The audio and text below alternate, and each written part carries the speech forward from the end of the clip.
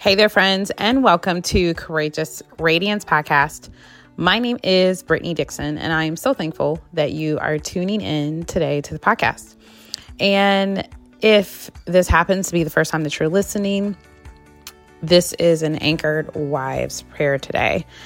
There is a whole list of them that you'll see however it is that you're listening, whether that's iTunes, CastBox, Spreaker, Spotify. And this is 31 days of praying for our spouses' hearts and for our marriages to be cultivated to glorify God in a very anchored way. So today is day 21. So Psalm 119, longest psalm, 176 verses. There's 22 stanzas or sections. And the acrostic form, poem, so to speak, is the Hebrew alphabet, and each one of those 22 sections has a theme. I'm not actually in 2022, I did Psalm 119 by the sections. This is a little different. I'm not doing it based on the theme of the section.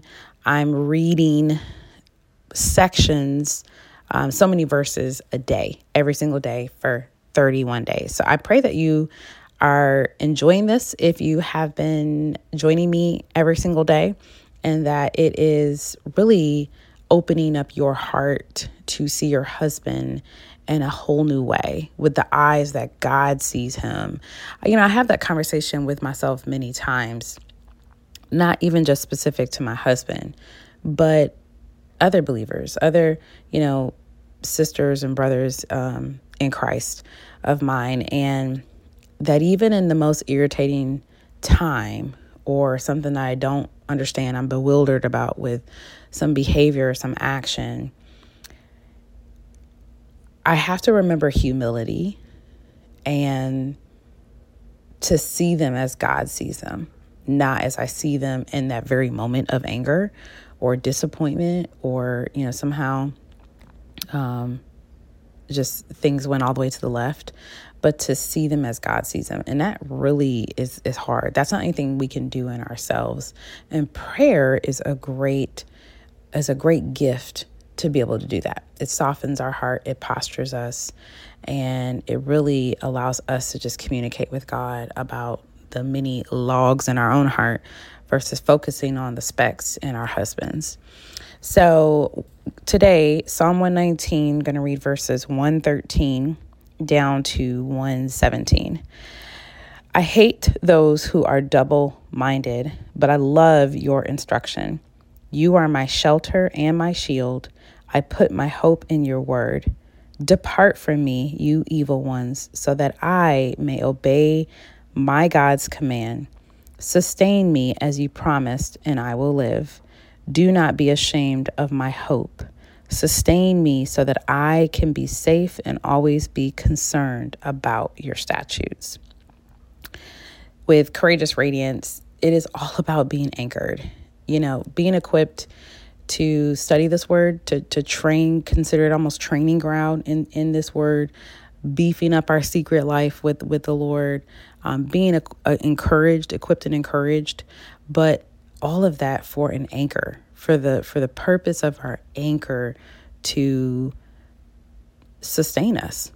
So I love that word in verse 116 and 117. Sustain. Both are sustain me. And I wonder if our husbands are aware of what sustains them.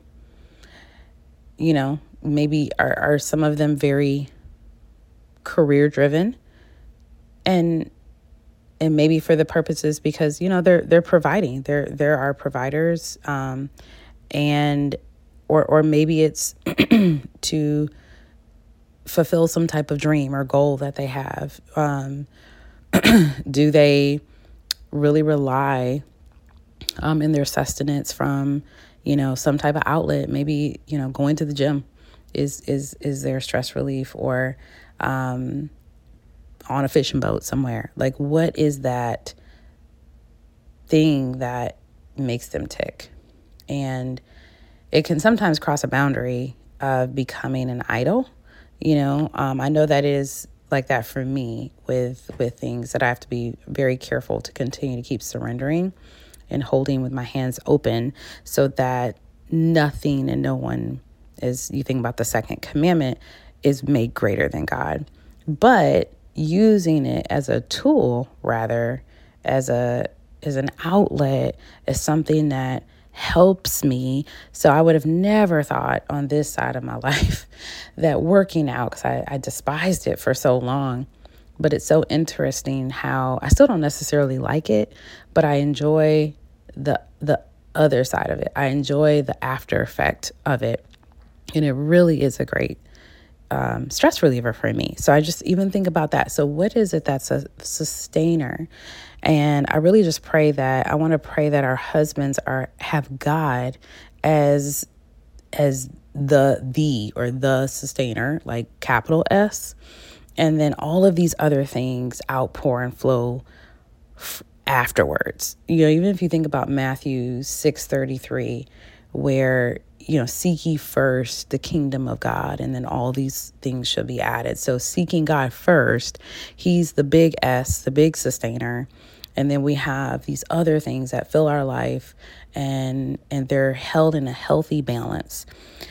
So hope, friend, what is your husband's hope? What is your hope? At the core, at the root core, in this podcast, we've been doing the Blessed series. Actually, there's only one more. And John Ortberg talked about these faith level convictions. And Jesus is after the third and most important one, the only important one, which is our core level beliefs. The things that we do even when we don't think about doing them, right? And the example that he used that I also shared on a podcast was gravity. Like, no one has to go through a 12-week step course to understand why not to walk off a bridge, right? Or go to the top story of a building and walk off. I mean, and trust the law of gravity without having to test that out. So the core level of us will always remain true. I always feel weird using an absolute, but in this case, he's suggesting that our core level belief will always be there. So that needs to be Jesus at the center. Again, that big S, that big sustainer of our hope. If he's at the core of our hope, then everything else will flow from there. So I know that this makes these podcasts go a little bit longer than I originally planned, but I did want to just turn to Ephesians 1. It's really a prayer within this first chapter that Paul shares, and starts in verse 17. Well, actually, it really starts in verse 15, but I'm gonna read in verse 17. Ephesians 1:17. I pray that the God of our Lord Jesus Christ, the glorious Father, would give you the spirit of wisdom and revelation in the knowledge of him. I pray that the eyes of your heart may be enlightened, so that you may know what is the hope of his calling, what is the wealth of his glorious inheritance in the saints, and what is the immeasurable greatness of his power towards us who believe, according to the mighty working of his strength. Enlighten that you may know the hope of what? The hope of this ministry, this ministry of grace, this ministry that Jesus has called us to hope and and rely in him. It's no more of a faith, of a workspace, rather. It is Ephesians 2:8, faith that we're saved by grace through faith. So it's through this faith that of something we have not seen. It's not yet revealed, and it's nothing we can try to get, or we can't just, force on our husbands or try to manipulate on our husbands and say, well, if they could just go to church, if they could just read their Bible. Rather, let's pray that the eyes of their hearts be opened, and because that's nothing we can do, but we can do it in prayer. So we can't physically do it, tangibly do it, but in our prayer, in our unmoving trust in the Lord, we can pray that the Holy Spirit reveals to our husband in their inner self, in their spirit level self, and that the veil is removed from them, and that now they have this revelation of this inner hope. And that is, y'all, that's a life changer, game changer, season changer, valley changer, everything changer. Even being in the exact same unchanged circumstance, when that revelation happens, it doesn't mean you go through life like a robot, not feeling and not ever crying and not ever having bad days or good days. It just means that you have something anchoring you to something bigger, which is this hope in Jesus Christ. So let's pray that for our husbands, that they are gifted with this revelation. And, for those who maybe they already have this, maybe the Holy Spirit, has already revealed this to them, then let's pray that they remain on the path of the Spirit-filled things and encouraged in that. I mean, if you think about, it's kind of random, it's kind of came to me. If you think about if you are doing drugs or getting drunk, I'm thinking about something in the flesh, right? If you eventually the high is gone. Eventually the alcohol level toxicity goes down, right? Unless you keep drinking, of course, unless you keep smoking or doing some type of substance. So likewise, on the other side, because we can't walk in flesh and spirit at the same time, you're in one or the other. So we're praying that just like that is true in this world, this earthly world of drinking and drugs and other things, it's also true in the spirit realm, so that they keep filling. When Jesus said that, it wasn't like a one time you're done. It was you keep remaining, you keep filling yourself with the Spirit, just to be thinking about, again, for no other depiction that I can think of visually except for just getting drunk. But now we're getting drunk in the Spirit. Now they're getting high in the spirit realm and filled from that way. And that is such a great joy for us as wives, because now it's not just, man, I hope he's not with this girl. I hope he's not spending this money. I hope he's not being unreliable. I hope he's not watching the porn. I hope he's not masturbating. I hope he's where he's supposed to be. I hope he's working. I hope he's looking for this job. I hope he's treating me right. I hope all these things. And I don't think there's anything wrong in the desire of that. I am suggesting that it's an empty desire without an anchor to it, which has to come from the Holy Spirit to give them that.